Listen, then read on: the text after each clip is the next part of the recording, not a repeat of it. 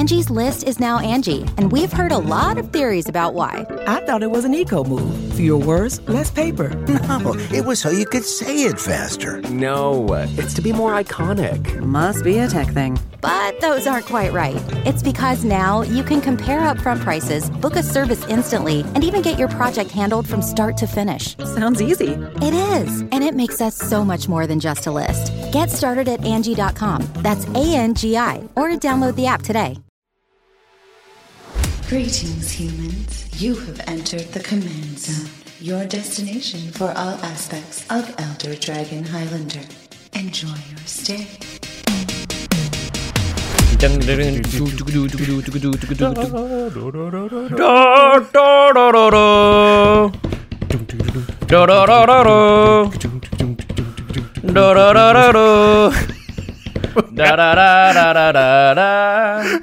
We gotta do song with lyrics again because this is tough. You just have to do the backup. Does anybody out there know what song we're singing at this point? Anyone that's ever picked up a GameCube controller probably knows. That was the Super Smash Bros. Brawl theme. How's it going, everybody? Or hello, everybody. How are you doing? You're listening to the Command Zone podcast. I'm your host, Jimmy Wong. How's it? It's Josh Lee Quiet. It's okay. We can both say how's it. That's true. It's fine. It's kind of one of the catchphrases. I'm doing like a how's it. Yeah, how is it? Yeah, you have a Z in the middle of yours. Yeah, that's a Hawaiian thing. What is that? How's it? We used to have a how's it sticker in the background. Yeah. I don't know. I have a few extra at home. I'll try and remember to bring one in. Please bring them in. Somebody's probably stole it. What happened? Oh, man. We're going to have a really fun episode today. We are previewing a Dominaria preview card, which may be one of the best cards we've ever previewed, to be honest. It's pretty good. It's probably the best commander in the set. I think so. I would admit... I think so. You think so? Okay. And we're also going to be discussing the new Brawl format. We've been getting a lot of questions and comments about this on our website, on Twitter, on Facebook. And it's a new format that was announced by Gavin Verhey recently, and we've got to play it a little bit, and we have a lot of thoughts on it. But first, this podcast is brought to you by cardkingdom.com/command-zone. That's the affiliate link. It's super easy to use. You go to cardkingdom.com/command-zone and you buy all your singles, all your sealed product, whatever you want. Super fast shipping. Card Kingdom has been there with us since almost 2 years now. They're amazing. So use that affiliate link the next time you're buying some Magic cards. And another way to support the show is to support our other sponsor, which is Ultra Pro. You know, Ultra Pro recently came out with 100 packs of the Eclipse sleeves. I know This is something that all of you for a long time have been asking for, and I know that Ultra Pro pays attention to like the YouTube comments on the Game Nights episodes and things like that. So this is something that they're bringing to us because they've seen that there's a big demand for it. So finally, with the convenience of 100 pack sleeves, it'll be a lot easier on us because, you know, we're not a 60 card format, although we might be a little bit soon because of Brawl. Yeah, actually, Ultra Pro's done a really good job listening to feedback and addressing it. And the Eclipse sleeves, I think, came out of a lot of people complaining about not having, you know, like, would they really want a really high-quality sleeve? And Ultra Pro's like, you know what, we need to address this issue. And the same thing goes with these 100-pack sleeves here. So, obviously, love Ultra Pro as well. The final way to support the show is directly through patreon.com/command-zone. That's where our lucky patrons can, you know, to get in direct contact with us, send us messages. See Game Nights early. That is definitely a big pull. Also, we do some Patreon exclusive stuff occasionally. We also have a Discord server. All sorts of good stuff going over. If you want the show notes for the podcast episodes or a downloadable version, MP3 of the audio versions, then patrons have access to that as well. And we do call out one lucky patron every single episode. And this episode is dedicated to Morten Bjurger. Bjurger. I never know how you're supposed to pronounce the umlaut. The umlaut is pronounced, I think, as it sounds. Like is it Bjurger? Umlaut. In America, it would be burger, but I think it's Bjurger. Yeah, I think umlaut. It's like this sound. Bjurger. All the Germans and Austrians and everybody out there just shaking their heads at us. I'm just going Bjurger. I did it right the first time. Okay, well, on that note, let's move on to our Dominaria preview card. Now, the text of this card was revealed a couple weeks ago. There was a big leak of a lot of the Dominaria stuff. If you pay attention to Magic stuff online, you knew that this happened. And what happened is, I guess there was the official Wizards website in like China had accidentally like released the text, but it was in Chinese. And so Wizards came out and said, you know what? Instead of everybody out here like badly translating the stuff, we're just going to release the text only. So we have had the text, but this is the first time I think that anybody's going to be able to see the art on this card. And it's pretty cool art for sure. Yeah. As well as the, we already know the text, but yeah. But still, the card is ridiculous. So it's Muldrotha, the Gravetide. Muldrotha is 3 green, blue, and black, so 6 mana total for a 6/6 legendary creature, elemental avatar. Her text is, during each of your turns, you may play up to 1 permanent card of each permanent type from your graveyard. And then it has reminder text. If a card has multiple permanent types, choose one as you play it. So it's kind of a Carador, Marin-esque type of card. Although those Carador and Marin, they only do creatures. Right. I mean, Muldrotha is also like a Crucible of Worlds. Yeah. Because land is a permanent type. Yeah. And it's a really powerful card. Yeah. It's a little bit like, it feels ridiculous.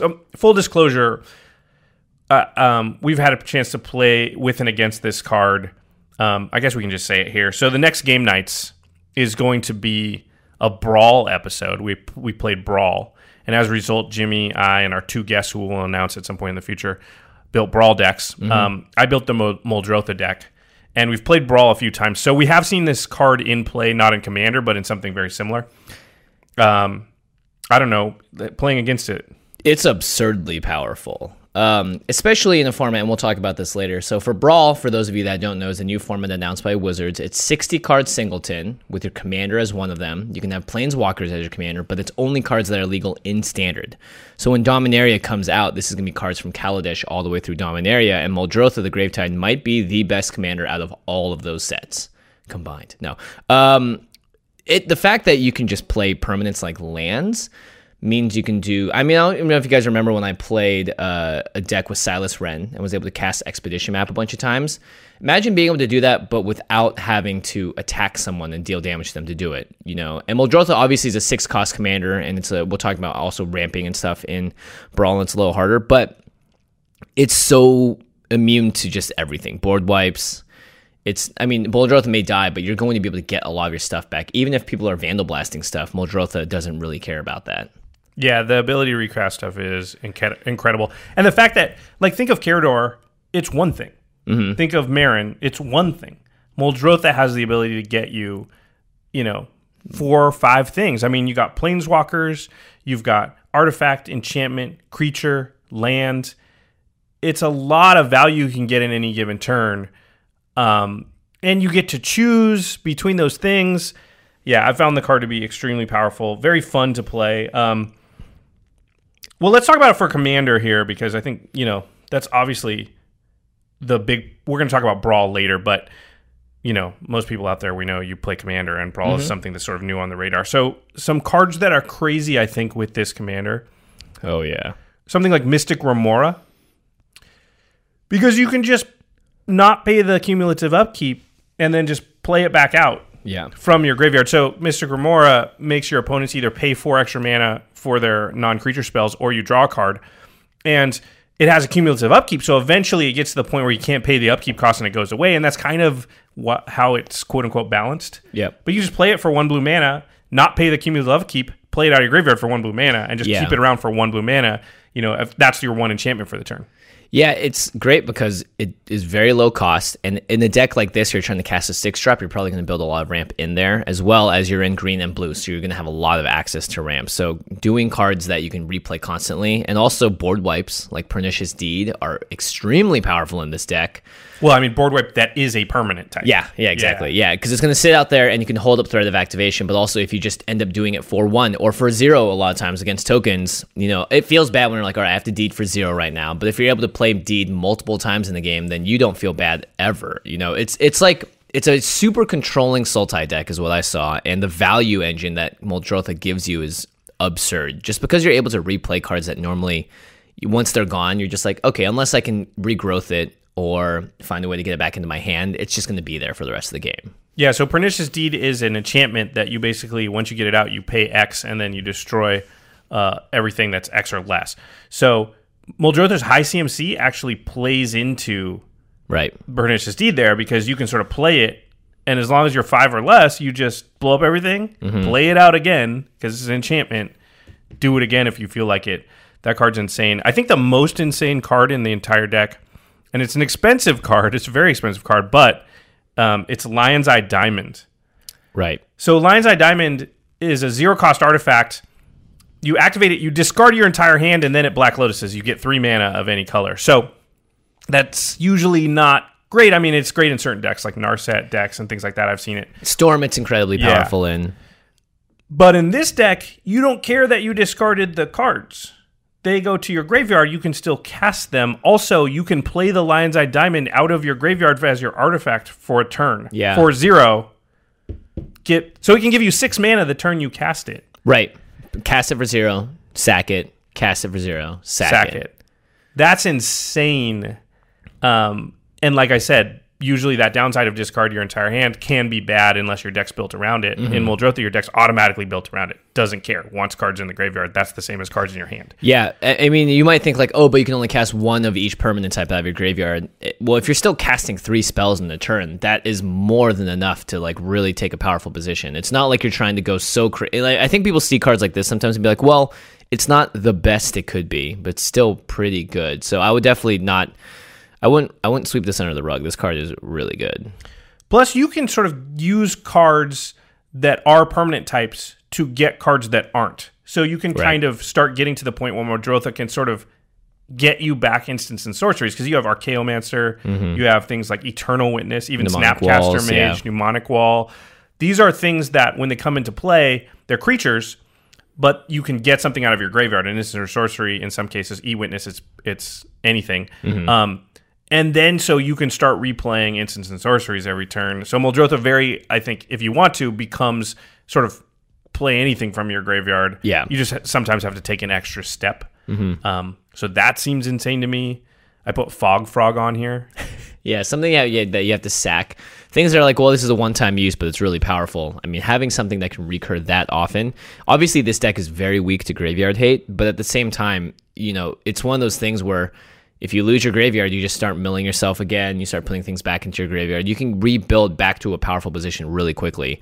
Yeah, mill and dredge, self-mill and dredge are going to be really good in this deck because everything you put in your graveyard is in your hand. So, if your graveyard's got 40 cards in it, even if you only have 3 cards in your hand, you kind of have 43 cards in your hand. Yeah, you only get to cast 6 of them total maybe, but that's still again better than only having 3 cards in your hand. Planeswalkers are really good because they're relatively new in the world of Magic, and there are not that many effects that say exile target Planeswalker. There are a lot more now, and slowly, but like destroy Planeswalker is a card that exists. Or usually you get rid of Planeswalkers by attacking them. Yeah, which not just by using destroys them. specifics. Because you don't want to put those spells in your deck that are only targeting Planeswalkers or whatever. So being able to recast Planeswalkers, that's crazy. Yeah, that's something I found when building the deck was that, most of the time the Planeswalker is just going to die. And a lot of Planeswalkers you don't want to play because you're like, well, put it into play, and the plus is like draw a card or something, and it's just going to get attacked and died. But that's fine with Muldrotha because then you can always recast it. Yeah. So something like, what's the Nissa that has an X in her mana cost? Oh, Steward of Elements. That card's insane because you can just cast it on 3. Right. And do not care if it dies because you can cast it again later for more. Whatever mana you happen to want to spend on her at that moment. Yeah. Yeah. Oh, yeah. So Muldrotha, as we said, got Crucible of Worlds. So all the cards that are good with Crucible of Worlds are also good with Muldrotha. So things like Fetch Lands, Strip Mine, Brutal.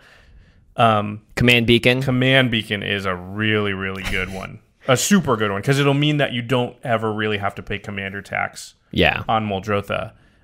Command Beacon, you sack it, and then you put the commander from the command zone into your hand. So you can cast it from your hand without paying commander tax. And then you can replay the Command Beacon from your graveyard. So you can just kind of, it's hard for people to go with the strategy of like, let's just kill Muldrotha enough times that it's so oppressive to cast that we kind of keep that deck under control. Animate Dead, I think, is a really good card in this deck because it's an enchantment that allows you to get sort of 2 creatures out. Right. So you're getting max value from something like that. I like that you put Dream Halls down here, one of my all-time favorite cards. I think Dream Halls is insane in this deck because you want to discard the cards, and then also you can cast the cards out of your graveyard using the Dream Halls. Using the Dream Halls, yeah. So you're like, oh, I wish I had this enchantment in my hand. I'm gonna play that. But first, I'm gonna cast a creature that shares a color with it out of my graveyard for free. That'll put it in the graveyard. Then I can cast that for free. Yeah. Yeah, Dream Halls. Sorry, if you don't know what Dream Halls is, it's an enchantment and it allows any player. So be a little careful. But instead of paying the mana cost for a spell, you can just discard a card that shares a color with it. Yeah, and then play it for free. So if you want to play like a blue-green card out of your graveyard, you can discard a blue card and play it for free with Muldrotha. Yeah. And then that card's in your graveyard, which is totally fine with you. Deadeye Navigator is obviously incredibly powerful. As soon as you flicker Muldrotha once, you're going to get the ability to cast stuff again. So you can get 2 lands. Or not 2 lands, sorry, that actually breaks rules. You can get 2 permanents, so you can get 2 artifacts. Play extra lands in a turn, but yeah. So think of Lion's Eye Diamond with Deadeye Navigator and Muldrotha, right? Yeah, Lion's Eye that's infinite mana because Lion's Eye Diamond creates 3 blue, goes to your graveyard. 2 of the blue, you activate Deadeye, flicker the Muldrotha. Now that's a different Muldrotha, so it allows you to play another artifact out of your graveyard. You play the Lion's Eye Diamond, flicker it, and every time you're gaining 1 mana, so you can go infinite there. You can do the same thing kind of, I think, with like Phantasmal Image and jump through some other hoops with like Animate Dead and stuff. Yeah. Sakashima is also probably good in this deck just to have 2 Muldrothas constantly on the battlefield. Yeah. That's a really good point because you can play 2 of everything. And things like Mishra's Bauble, Lotus Petal, they 0-cost artifacts that give you value wouldn't normally be great in Commander, but because you can play them over and over again, they become very, very good. Not to mention, these cards get you to cast your commander faster, too. Yes. So they're going to ramp you towards it. And usually it's a very delicate strategy being like, well, you don't want all your hand to be ramp and all that stuff so that when you play your commander, you have nothing in your hand. But like by that point, all the cards that you've used are in your graveyard, and you can just start using them again. Good point. So very powerful. Walking Ballista is another really good card in the deck. Any card that does something and puts itself into the graveyard is good because then you get to do that again, basically. So it's just sort of a grindy, attrition-y type of deck. A lot of people I saw online were talking about it would be good with like stacks. Right. It's really good with like Merciless Executioners and Fleshbag Marauders because you can just play them every turn, sack the thing, it goes back to the graveyard. You could take a lot of hints from Marin decks and from Carrier decks about what creatures they use that are so good when they come back over and over again. I mean, I could definitely see this becoming a very powerful... I don't know if it's going to be tier 1 just because it costs 6, but at the same time, like we just said, you can play the Lion's Eye Diamonds to ramp it out by like turn 3 or 4, you know? Yeah, you could technically do it on turn 3. Yeah. I mean, one thing I found when playing it was you usually wanted to play it and then be able to get at least some value. So if you played it on turn 4 with the Lion's Eye Diamond and then got a land out of your graveyard, then maybe like, played a Mishra's Bauble, Lotus Petal, you could do some crazy stuff. It might... We're not. I always get worried. You can do it by turn 2. You can cast it by turn 2. Yeah, with like a turn 1 Soul Ring Signet, and then turn 2 Signet Lion's Eye Diamond. Yeah. Oh, turn 2 you don't even need the other Signet. Just land, Soul Ring. Yeah. Signet. Yeah. So crazy. Maybe it. I always get nervous when we talk about competitive EDH because we're not competitive EDH players, but it feels like it's probably not quite tier 1, but just the 1.5 or 2. Yeah. But it could be tier 1. It's the type of card that just... It doesn't do the things tier 1 decks normally do, though, which is tutor. Yeah. Or cheap mana cost. It's value, but it doesn't... You have to pay full cost for stuff. That's actually, I think, the problem with a lot of Sultai decks is that it's very good at not winning. It's very good at being like, look at this value I got in black, blue, and green, obviously. But it's hard to... you have to build in the win conditions. I don't think many Sultai commanders have built-in win conditions in them in the same way that like Zur the Enchanter does. Okay, so that's kind of the quick overview of Muldrotha. This may be the first deck where I have a Commander version and a Brawl version. I'm thinking of building a Commander version almost immediately. It just seems like it's too much fun. It's a super fun deck, right? Because you just... In Magic, one of the most fun things is just having a lot of options. Yeah. So that in every situation... Because one of the least fun things is sitting there and not being able to do anything. So Muldrotha is the type of card where you just always have a lot of possible stuff you can do. Yeah. You're never just sitting there where like, this is the one card I have, I'm going to play it. You're like, well, I have these choices. I have my graveyard, I have my hand. I can cycle through things. Another thing we should say is cycling is very good with Muldrotha. Cycling's absurd. Yeah, because oh my gosh, so cycle good. the card, puts it in the graveyard, now you can cast it out of the graveyard. Yeah, I'm pretty excited about building a commander deck. I think you can build, a lot of different ways too. Yeah, you can be super control-y, you can be more on the combo side, or you can be very reactive as well. For me too, there's not enough graveyard hate in decks to constantly shut this deck down. Because you can wipe its graveyard out maybe 1 or 2 times, and it's still going to be able to just keep churning cards into it and finding other ways of, you're going to build a lot of that redundancy in there. So There's also, it's a little bit safer than some things like Carador targets, Marin targets, and in response they can do a thing. But like if you have Deathrite Shaman, you can't, it's hard. I'm casting the card from my graveyard. Right. When I go to cast it, it's not there anymore. I don't target it and then go. So you have to sort of preemptively remove something. So then it's like, fine, I cast something else. So yeah, Bojuka Bog and things that are just like graveyard 100% gone is good, but some of the targeted stuff won't work, like Scavenging Ooze and stuff won't work as good. I mean, you can obviously get rid of their best things so they can't get it, but it's hard to like be like, Deathrite can only activate on one thing. You know? You have to wait to respond. You have to, majority of the deck has to give you a chance to be like, okay, now that you've chosen to do something, I can choose to get rid of this or that. Right, but by that point, they might have already cast the thing. It's the on most the stack. important thing, Yeah, and so that's a pretty interesting thing too, which I think makes it powerful. Yeah. Okay, so we're going to leave behind Muldrotha and the preview part of the episode, and we're going to move into the Brawl part, the new format. Brawl. Game Night alum Gavin Verhey announced it. That's pretty cool. Obviously, we knew about this for a while now because of the Game Nights episode. We had to build the decks. We had to recruit guests, have them build the decks. So we played a few rounds, a few games of Brawl. So I guess let's just go over the rules one more time here so everyone's on the same page, and then we'll kind of break down what we think about the format. We're just going to give opinions on the format. It's pretty interesting, and just say what we think and what our experiences have been as far as playing it. So there's basically like 6 rules that change it from Commander, and if you want to think of it as Commander but for Standard. Standard Mander. Yeah, Standard Mander. Standard. Castandard. Standard. Castandard? Castander. Come standard. No, that's bad. Well, we're not going to solve that right now. Clearly. Okay, so the first rule change is it's just like Commander in that you have a general, you have a commander, and that commander determines the color identity for your deck. You pay commander tax. It's all the same interactions as far as moving it to the command zone. If it were to get tucked or exiled or whatever, you can do the same things. The one difference here is that you are allowed in Brawl to use Planeswalkers as commanders. Right. We've seen this happen already. Yeah, this is something that's been talked about for Commander. I guess let's go through all the rules and we'll go back. Okay. So number 2 is there is no commander damage in Brawl. I'm not going to... Okay. 3 is... number 3, players begin at 30 life instead of 40. Gavin told us this is because, obviously a smaller card pool, much smaller because of only standard legal cards. 40 I think life this is totally right, by the way. Yeah, 40 life just made it too long. And, honestly... Oh, God, I don't want to... If Commander went to 30 life, I don't think it would be the worst thing ever as far as like speeding up games. But then what would you do about the people that say Infect should be at 20? Okay. Would that be at 15 then instead? Number 4, it's still a singleton format. So besides basic lands, your deck can only include 1 copy of any card. So it's just like Commander in that way. But decks can only have 60 cards. And that's 59 really because you're Commander and 59 cards. So again, Gavin explained to us this is because the card pool is just smaller, and if you force people to build 100-card decks, the power level is actually too low, and it's hard for games to end. Right? You start filling your deck with fluff instead of being able to just make a real deck. And then sort of the last big thing, and we've already alluded to it, is you can only use cards that are currently legal in Standard. So that means right now you can use Kaladesh, Aether Revolt, Amonkhet, Hour of Devastation, Ixalan, Rivals of Ixalan, and soon-to-be Dominaria. Those are the cards that are legal. Cards from those sets are the only ones legal in Brawl. It also uses the standard banned list. So Smuggler's Copter, no good.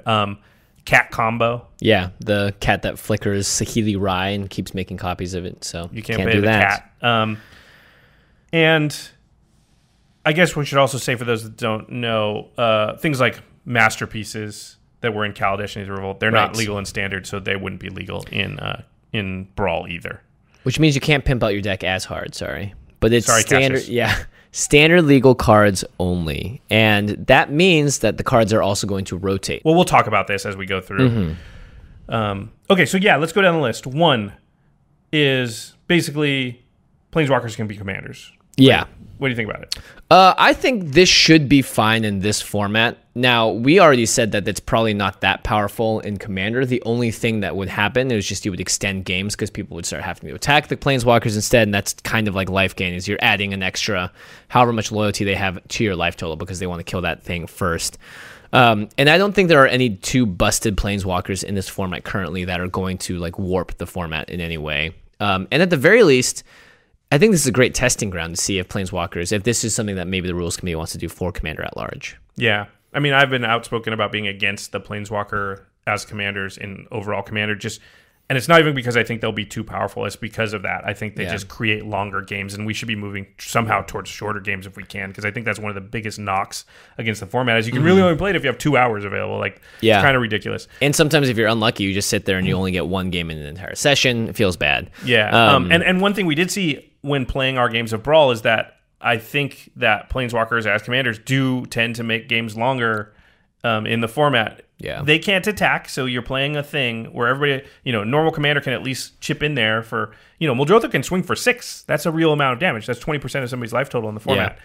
If you play Chandra, she can't do that. She can't swing at anybody. She'll do 2 damage, though, with her ability. Maybe that wasn't the best. If you play Vraska, she can't do that. There you go. Well, she makes 2/2s that can then attack. No, I'm just kidding. I would also say, too, that if we were to do commanders that were legal, or Planeswalkers legal as commanders in Commander, you'd have to have, again, another ban list probably that says commanders. At least Sorin, right? Yeah, Sorin, maybe even like something like Karn, because like that would just lead to probably unfun game experiences if you're just restarting the game constantly. Yeah. So, and not to mention, I think the problem with that in Commander is that any deck can just run Doubling Season that has green, and then boom, you've got like... You probably have to ban Doubling Season. I think that would be... Yeah. That would have to go if you could have Planeswalker 6 commanders. Yeah. I'm interested to see what happens. In our limited testing, we were only able to see one Planeswalker as a commander that someone built. Again, this is a brand new format, and we're trying to build decks for the first time here. So I don't know whether or not what we did was optimal, whether or not it's going to be busted, or if it's just going to be whatever. Compared to Muldrotha, though, honestly, I don't think any Planeswalker can hold a candle up to that card. And one of the things Gavin told us when we were sort of starting the process of building the decks, he kind of gave us a rundown of the format and his experiences, and they've obviously played it a lot over at Wizards. Was that they generally found Planeswalkers to actually not be the most powerful, not that great. Yeah. I think fun for flavor, for like a fun deck building experiment, and maybe that's where there's going to be a lot of appeal for this format is stuff like that. But in terms of power level, I don't think we're really going to get there. All right, the second rules differential is that there is no commander damage in Brawl. What do you think about that? I think that's fine given that our life totals are lower. But at the same time, I don't also think a Voltron build is viable in this format because you need to have... think about the things that make Voltron really work in other decks. It's like Lightning Greaves, Swiftfoot Boots, really nice equipment. And you don't have a lot of those tools at your disposal. So I don't think that commander damage is going to be as viable. Because you either build your deck to try and kill someone with commander damage, I think, personally, or your deck just isn't trying to do that. So... And I think also because you're playing with Standard, the closer you get to Standard in Magic the Gathering, the further away from it you get, you use less creatures. The closer you get to it, you use more creatures. So I think commander damage just wouldn't be a viable strategy. I mean, everyone who watched the Commander Summit, and there was a lot of you because I've gotten a lot of messages and tweets about it, I'm not the biggest fan of commander damage. Now, I think I wasn't clear in that episode where I don't think it should be taken out of commander because... Right. I don't think it should be taken out, but I don't think it should be taken out at this point because it's so entrenched in that format that I don't believe that just killing a bunch of people's decks for no reason would be great. But This is a new format, and starting it without it I think is just cleaner. Commander damage is just complicated. It's just... Right. I can't tell you how many times someone sent us a question being like, if my commander can ping someone, does that mean it's commander damage? Well, I mean, we get notes on game nights of hey, this happened, they should take commander damage. No, it's only combat damage. Yeah. Also, hey, what happens if I steal Jimmy's commander and hit him with it? How do we track that? Also, what happens if it gets flipped over with Ixodron? How do we track it? Does it still count as your commander? Yes. What's the identity? By the way, the commander damage is always tied to the card, the physical card. Yep. So if Jimmy copies it and hits me with it, that's not commander damage. If Jimmy steals mine and hits me with it, it is. By the way, you also track, a lot of people don't know this, which is surprising. You also track each commander separately. So I could have 4 commander damage from Jimmy, 5 commander damage from Mel, and then 4 commander damage from Jimmy's stolen version of, or stolen my commander. And that's another reason why I think it's super complicated because you got to track all that. Anyway, but to be clear, I think it should stay in Commander. You don't have to just stop tweeting me right now.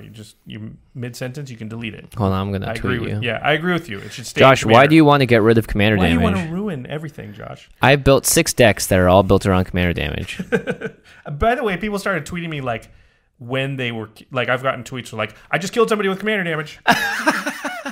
Like send you screenshots? Yeah. Listen, I didn't say it never happened. I just said low percentage. Okay, anyway. All right. In that case, y'all should feel special. You're a rarity. You're like a rare Pokemon. I shouldn't have said that. I'm going to get more tweets now than I did before. Guys, every time you kill someone with Commander damage, or even hit someone for Commander damage, you should tweet Josh. Be like, Josh, it was every time you hit somebody? It's becoming relevant. Please, I'm going to have to create a new Twitter account. Yeah. That one's going to be too inundated. Okay. Just call it I hate Commander damage. See what happens. Okay, so... New podcast on the block. The third rules differential is that players begin the game at 30 life and not 40. You know, when we first thought about the format, I think even Gavin may have said something about this. It was like, it's a fast format. It's very aggressive. None of our games have played out to be very fast. Now, maybe it's because we have a deck like Muldrotha in the format because it's all about recurring stuff. But having the commanders as planeswalkers or planeswalkers as commanders, having it, we found that boards get stalled pretty quickly, but also just that our life totals were going up and down and staying around 30 a lot. And the games lasted a lot longer than I expected. Yeah, I agree. I could even see going to 20 life. I don't think you could do that. I mean, the thing is with multiplayer dynamics, aggro is just never going to be super good in that format. I don't care what card pool you make, because if I'm playing against 4 people, the aggro deck has to be powerful enough to, knock somebody out and then still have a chance to knock the other 2 people out. Yeah. And that's just not the way multiplayer dynamics work. Yeah. And you can't balance aggro and standard to the point where it's so powerful it can actually take out 3 people, because imagine how good that aggro deck would be one-on-one. Yeah, and you're doing 3, and you're trying to kill 3 people. I mean, we ran to the exact same thing that we have on all the time in Commander, which is like, well, I'm not swinging out because if I do, I'm going to die. From the other person. From the other person. You. Yeah. Yeah. So just getting into that is, I'm glad it's at 30 life. I can't even imagine how long those games would go if we were at 40. Well, also the format, and because it's a small card pool, it's only 7 sets. The format doesn't give you as many sort of like big coup de grace type. Yeah. I can win. Listen. There's no Crater Hoof Behemoth. Yeah. There's just not a lot of cards that are just like this person wins. And there's not Cyclonic Rift. There's not as many board wipes. It's hard to... There's just a lot of standoff that happens. Or that's been our experience anyway. So I found the format to actually be not quick. I could see it totally being different based on the decks that people have built. But I don't know. For me, I wanted to get cute. I wanted to do fun stuff. I didn't necessarily want to build like a lean, mean attacking machine in the format. So there is a lot of that I think that may have also led to having our games be a little bit longer. All right. So the fourth one is that the deck is only 60 cards. Mm-hmm. Still singleton, but only 60 cards. Yeah. I've had some people express dismay because it's hard to have a colorless commander. They're like, can we put wastes in our deck? Do those count as basic lands? Basic lands. Yeah. And I think that's a really interesting thing. Here's the thing. There are no good like really full colorless decks in regular Commander, I don't think. I've seen a Kozilek deck they that are struggle. Decent. Yeah. Look, if they could have Ugin as a commander, that's a different situation entirely. You could have Karn. The original, Silver Golem? Is that what he is? Oh no, the new one. Yeah. Scion of something. Scion of something. But it's tough because that's I think one of the. We'll talk about this with the rotation too, but that's really tough because a lot of decks are going to live and die by the mechanics that are introduced in each set. And we have like the set breakdowns occasionally being like, is this mechanic going to be valuable later on? Does it pair with other mechanics? And I think with something like Brawl, you really run into a lot of problems with that. But I'm glad that the decks are 60 cards. Otherwise, you were saying you were struggling to find the last cards in your deck, right? Yeah, so another thing Gavin told us in the lead up, things that he had learned for us to keep in mind when building the decks was that, because of the small card pool, a monocolor deck was really tough. Mm-hmm. It was just hard to find enough cards. And if it's a 60 card deck, you're going to put somewhere in the realm of 23 to 25 lands probably, which means you're looking for about 35 cards, give or take. Yeah. Depending on the deck, which doesn't seem like a lot, but when you imagine that a Commander deck has 18,000 cards in the history of Magic can pull from. This has like 1,000 cards you can pull from. So you're 1/17th, and yet you have to find half as many playables. You have 35 playables where a commander deck has to find, 60. Mm-hmm. So in my deck, and I was a 3-color, I had like 30 real solid, real good cards. And the last 5, I was jockeying between a bunch of cards that I thought were like fine, but not amazing. But yeah, I was like, I wish I had more options for certain things too, like self-mill or blah, blah, blah. That was good. There's obviously self-mill in the format, but it's not good and efficient. Yeah. One thing that I found was really tough was rebalancing the ratios that we normally have, where it's like 10 card draw, 10 ramp. Yeah. But your ramp options aren't that great. You have a lot of like 3 drops that are trying to ramp instead of, you don't have any signets, you don't have any kind of soul rings or anything like that. If you're not in green.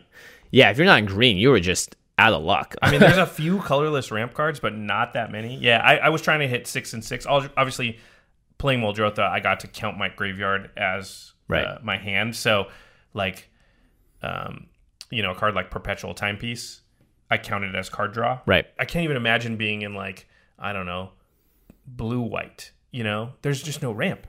There's no ramp. You have a lot of card draw. You got your Cloud Blazers and stuff, but you don't have ramp. Yeah, for sure. So you can just be so far behind a green deck that just wasn't like ramp.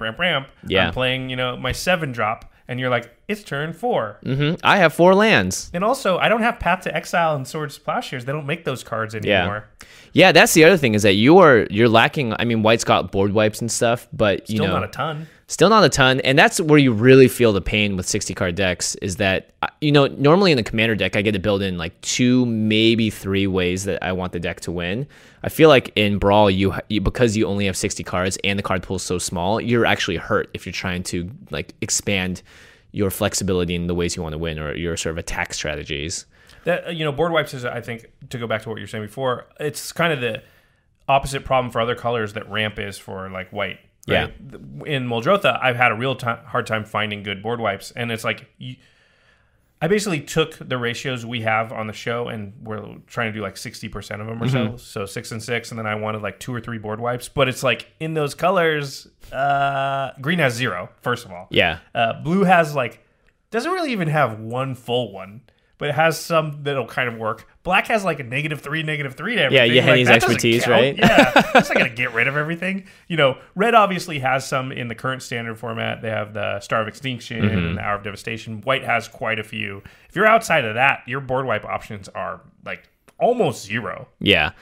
Yeah, and I guess we should just talk about the fact that it's standard specifically. Okay, yeah. So because I think this affects everything. That's the 6th point, and I think kind of the biggest one. And I put out a tweet when the announcement was made and just asked everybody like what they thought, and got a few hundred responses, a lot of responses. Thanks everybody.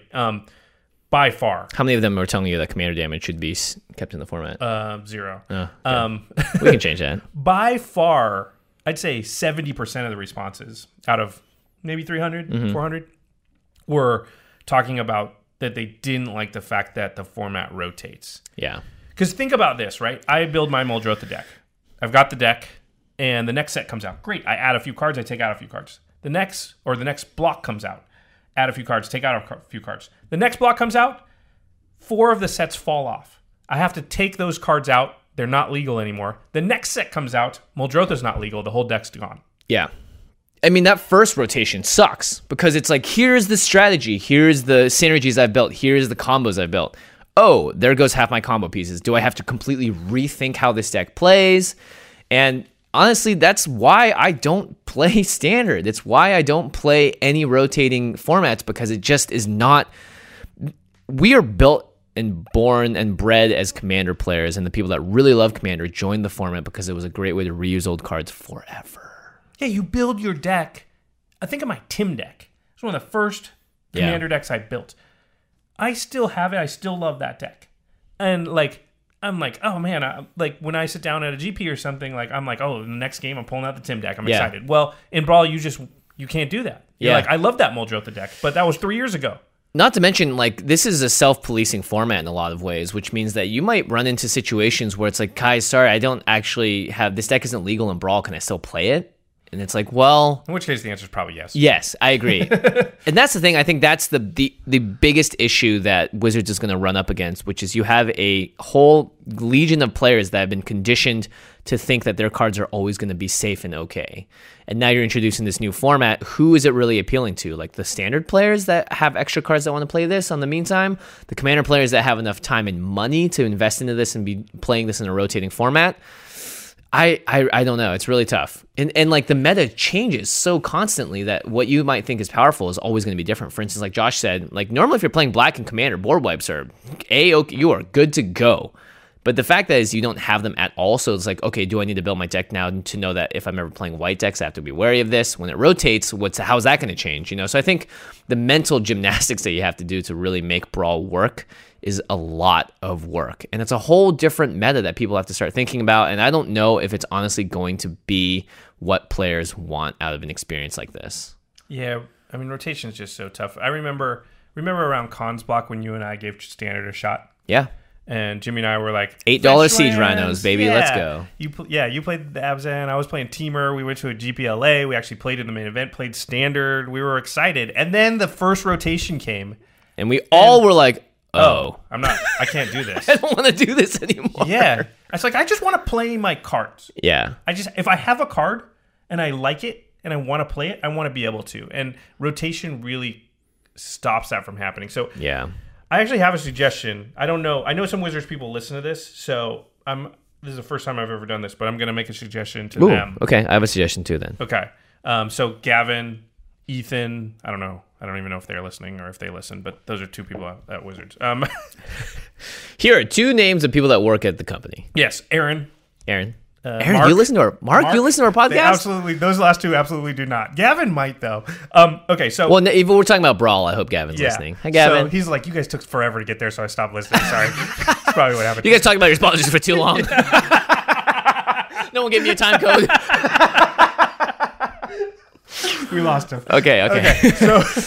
So instead of making it rotate like Standard, I think what they should do is that the commander that you use, it should give you your color identity for your deck, but it also should give you your set identity. And so the rule should be that your commander, whatever your commander is, you can only play cards in that deck that were ever legal in Standard with it. Right.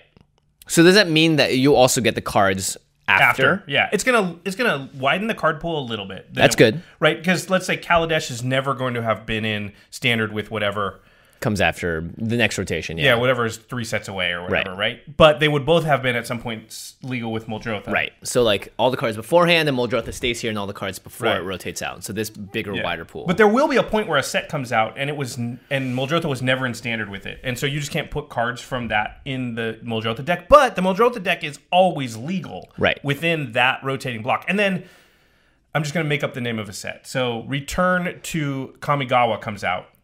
In 4 years. Sorry. Return to Kamigawa comes out. I'm down. And there's a new legendary creature in that. And that one is legal the same way within its block. Anything that was ever in Standard with it. Right. And so any command, any Brawl. And you can say, like, it starts with Dominaria. It starts with whatever, right? So that you can't... I understand why they're doing it. And to be pragmatic about it, it makes a little bit of sense. Commander has, I think, revealed itself to them as probably their most popular format, or at least among the top 2 with Draft. Or fastest growing, too, I think, is definitely what I think. And so they found out about this market, and it's kind of untapped, and they're trying to figure out, like, okay, how do we encourage and incentivize those players that like that kind of play experience to, buy our product and buy the new cards. And I don't think that that's unreasonable for them to try and leverage that, right? This is the business. Do you guys know how business works? This is how businesses work. They need to make money. But it needs to be good for the players too. And I don't think rotation is good for the players. I don't think they understand that casual players, rotation doesn't work for them. They're not, I was going to say they're not hardcore, but who's more hardcore than Jimmy and I? We can't handle rotation. Yeah. We have literally spent years of our lives making, and tons of hours talking about playing and making content for Magic. There are not more hardcore, fans of this game than us, and we cannot deal with rotation.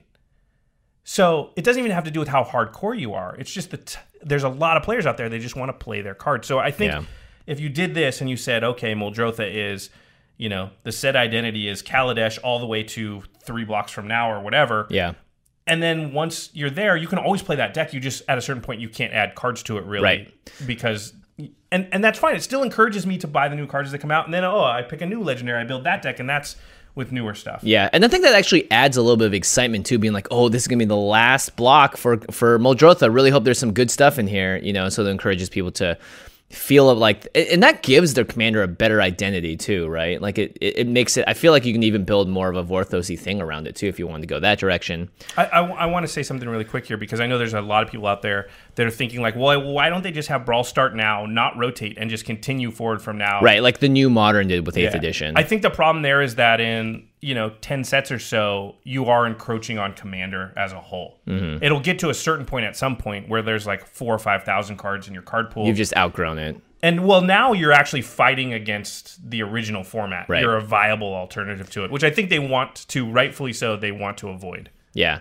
I'm all for your recommendation. The reason that we like limited is because that's how we handle rotation. It's within a set, you can learn it, and by the time the new one comes out, it's not like you have to not play with the cards you did before. You get to learn the new set. You get to draft it again, and that's why I like about draft. I don't like that about standard. I don't like the rotation aspects of it. I think anything that helps keep, again, the core essence of Commander players started with people that loved getting value out of old things and being able to play their cards forever. Yeah, that card that you're nostalgic for and you love, I love this card. I remember blah, blah, blah. That was like the first rare I opened or whatever. You just want to be able to put that in your deck, and this would, I think, allow people to do it. Okay. And that'd be great for people that are just starting into Magic now to be like, oh, cool, this rare I opened, Muldrotha. Wow, I opened Muldrotha. I can build a Muldrotha deck now, and that's going to be the thing I really remember.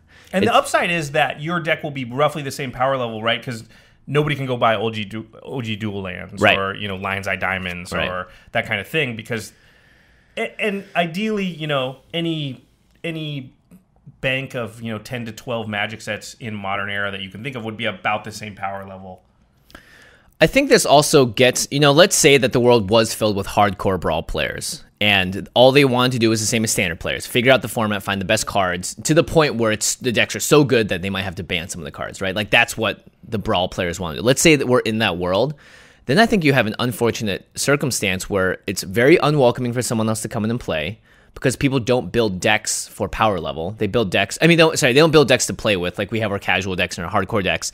Their Brawl decks are all about what's the best deck in the format, what can I win with the most? And then you start skewing towards that. And I think once you give people the opportunity to solve formats, it's not going to be as healthy as saying, like, here's all the cards you can use, and then here's for this one, here's all the cards you can use for this. I think that's a better way of doing it. You could always just have a ban list at some point. If you came across like, oops, we made this commander, it's way too powerful within the blocks that it's legal. Yeah, ban Muldrotha. Too early. You could do that, I think, to sort of fight it. Anyway, that's no different than you'd have to do now, right? You always have the possibility of any card that you design accidentally sort of being too powerful within some format. Yeah. Definitely, I don't like the idea of people wanting to solve the format, though. I think that takes away from what Commander is and what the essence of multiplayer gaming is. Something about Gavin's article that wasn't stated is... I don't think he ever really mentioned multiplayer as like the way you're supposed to play it. I think you can play it 1v1. I think it's actually really fun 1v1, honestly. And I think it's possible that they may even like run Brawl tournaments 1v1. That's obviously not how we play it, because we like multiplayer Magic, and the way that Commander works for us just made it sort of seem like that was a good idea. And obviously you can play it multiplayer. You can play anything multiplayer. Yeah, exactly. So, yeah, I don't know. I just wanted to say that just so that we were clear about it's not technically necessarily just a multiplayer format. Yeah. But we've seen with Commander how different 1v1 is from multiplayer. And that's what competitive EDH is. Yeah, they have their own. Well, no, competitive EDH French, is still multiplayer, but French and dual Commander is 1v1. Yeah. And they have to just ban a ton of different cards like Soul Ring, because in 1v1, it's not that self-policing thing we've talked about. Yeah. 60 cards, you're going to have decks that are a lot more efficient, that can hit their goals a lot more, I think, better, efficiently. Because even in Commander decks, sometimes I'm like, man, I really don't want to draw this card early in the game. But Brawl, I don't think you build your deck that way. So, yeah, I mean, we've had the chance to play it a little bit. I had fun. At the same time, just thinking about standard rotation made my stomach curl up. Because I was like, oh my gosh, this would be a fun thing to bring to a GP. Like a fun, hopefully shorter game of Commander that maybe you can play more games of. And I thought, well, how many of those same players are going to be at the next GP with a legal deck if the format rotates, and how many of them are going to be excited to like keep up with that when they already have their commander decks that they could pull out that they know are never going to go away? Think of all that time you spend brewing the deck, coming up with cool interactions, and you're like, oh my gosh, and when you're playing it and you figure out like, oh my, I didn't even think of this, but this is about to happen, this is cool. And then think about the fact that it's just at an arbitrary point in time, a whole chunk of it just gone. Oof, out. It's just gone. Yeah, it's really tough. It's kind of like, you know, it's kind of like that time where you like drink too much tequila and then and then you're like, I can never, like if I even smell tequila after that, like it turns my stomach. That's how rotation felt for you and I think. The one time it hit us. Yeah. Well, it was like, I have to de-sleeve all of these cards. Like and my entire deck's gone. Yeah, some of it's still legal, but the whole thing doesn't work anymore. Yeah, like I need to replan everything. And I understand why people like that in Standard, right? That's the skill intensity of that format, is knowing the format in and out and keeping on top of it. But that's meant to be a competitive and flagship thing of GPs. Like I'm in it to play casually and for fun. And rotation definitely is constantly fighting against that war. Okay, so overall, step back here. Thumbs up or thumbs down on Brawl? My thumb. We could do the gladiator thing. I don't even know what my answer is.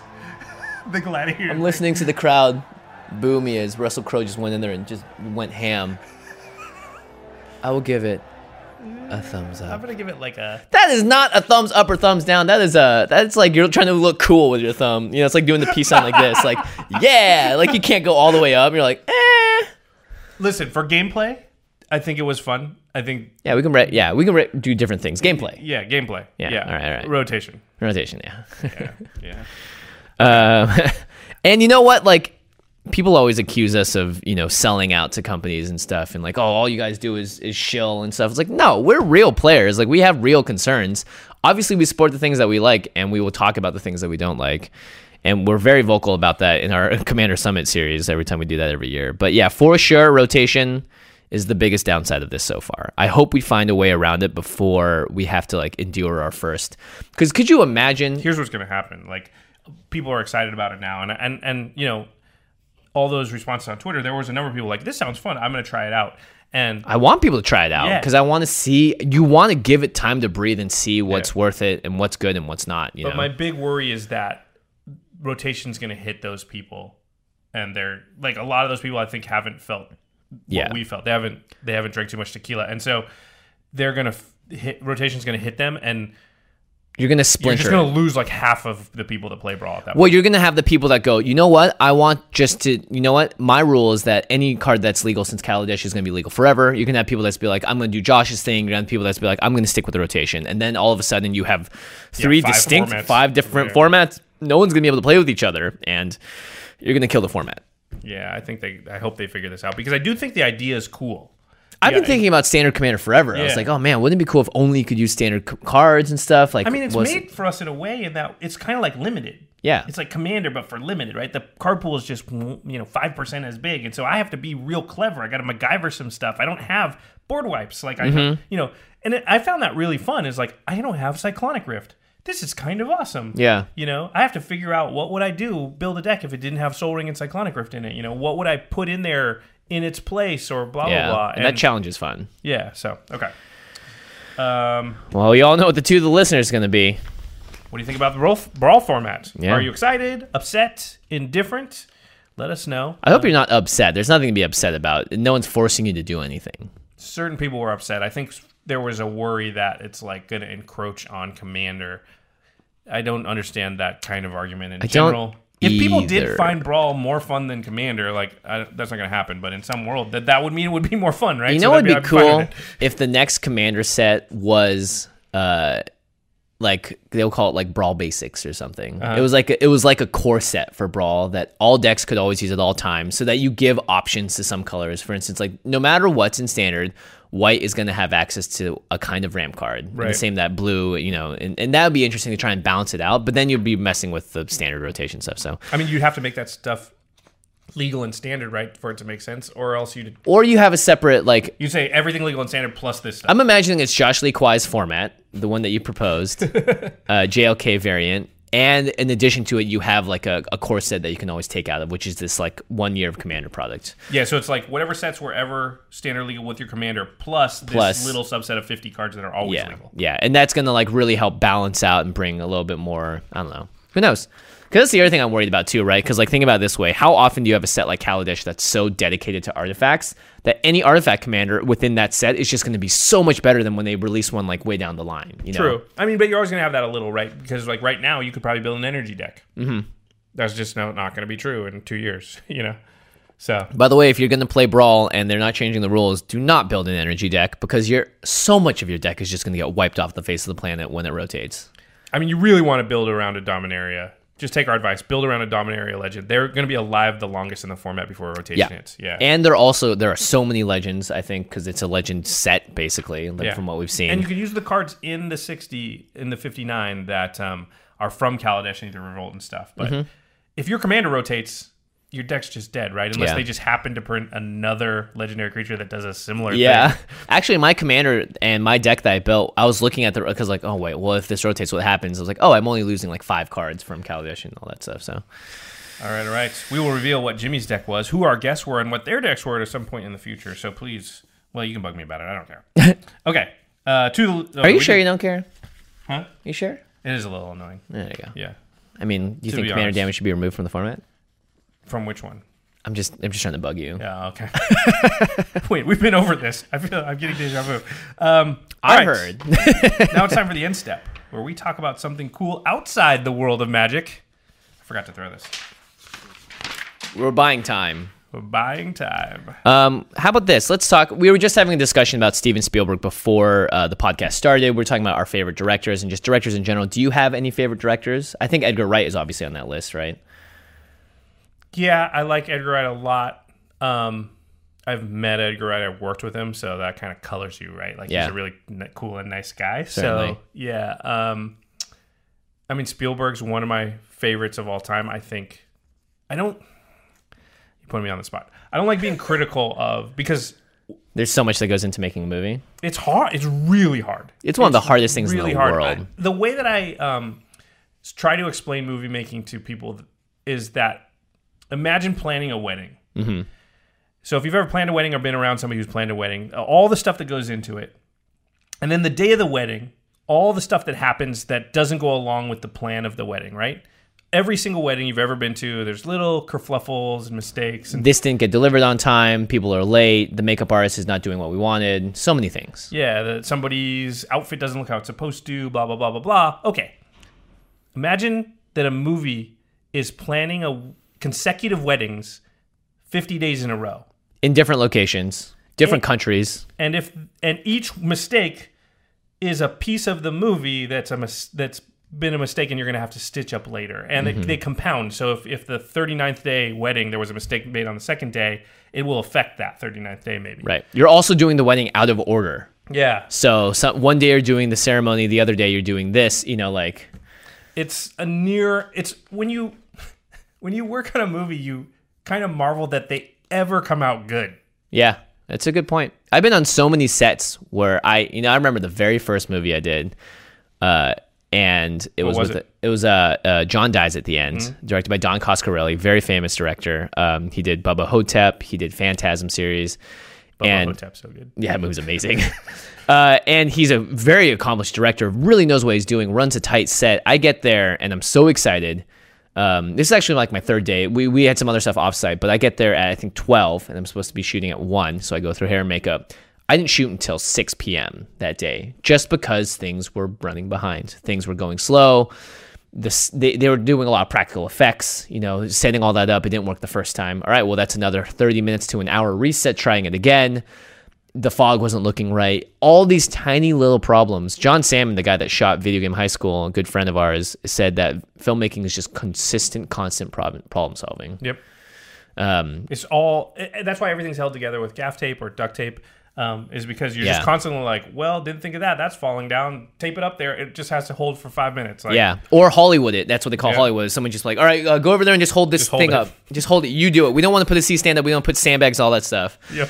Not to mention, every single second that you are not on schedule, you may as well look at a wad of cash just lit on fire and burning into the air because you're paying every single person to be there. You're going to pay them location to be there. You're paying extra money if they're going overtime. And every moment that you're delayed and not doing something, you're literally wasting thousands of dollars, sometimes per millions. second. Yeah.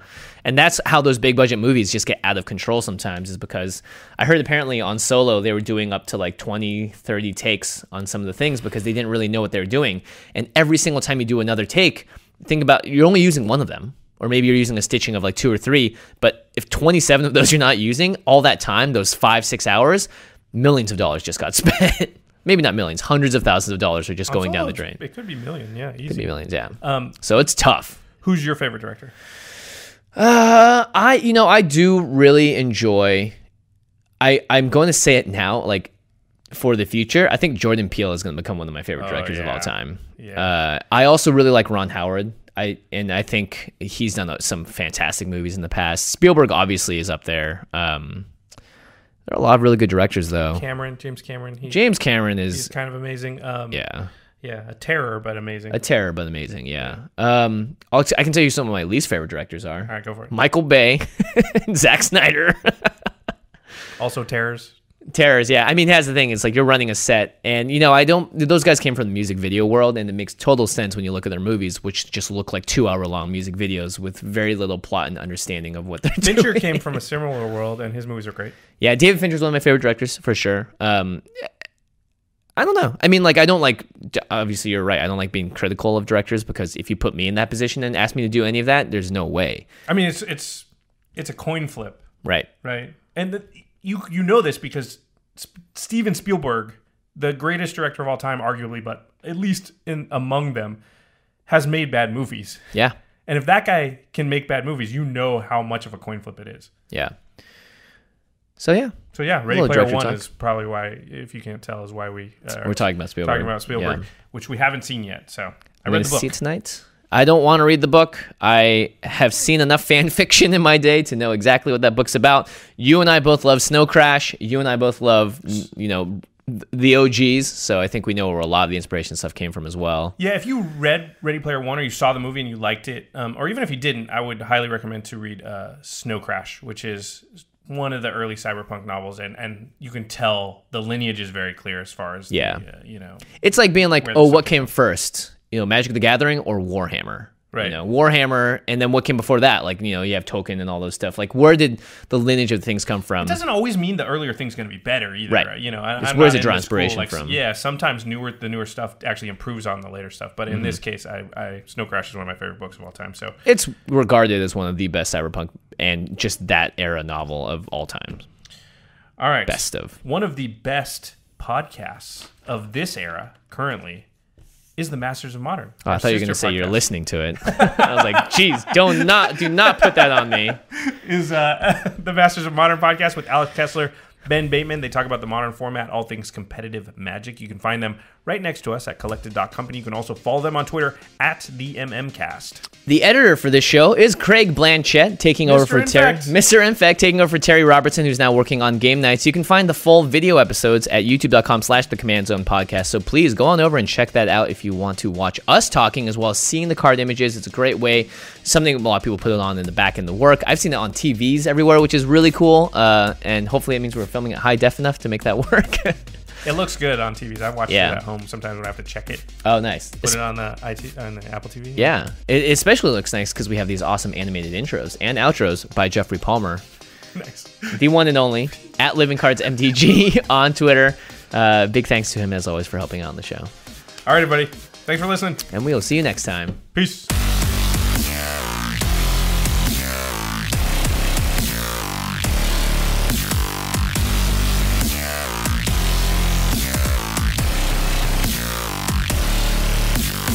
Thank you for your attention. For further inquiries, send an email to commandcast@rocketjump.com or ask us on Twitter at JFWong and at Josh Lee Kwai. See you later, alligator.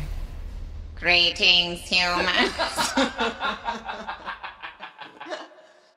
Angie has made it easier than ever to connect with skilled professionals to get all your jobs projects done well. I absolutely love this because, if you own a home, it can be really hard to maintain. It's hard to find people that can help you for a big project or a small. Well, whether it's in everyday maintenance and repairs or making dream projects a reality, it can be hard just to know where to start. But now, all you need to do is Angie that and find a skilled local pro who will deliver the quality and expertise you need. Angie has over 20 years of home service experience, and they've combined it with new tools to simplify the whole process. Bring them your project online or with the Angie app, answer a few questions, and Angie can handle the rest from start to finish.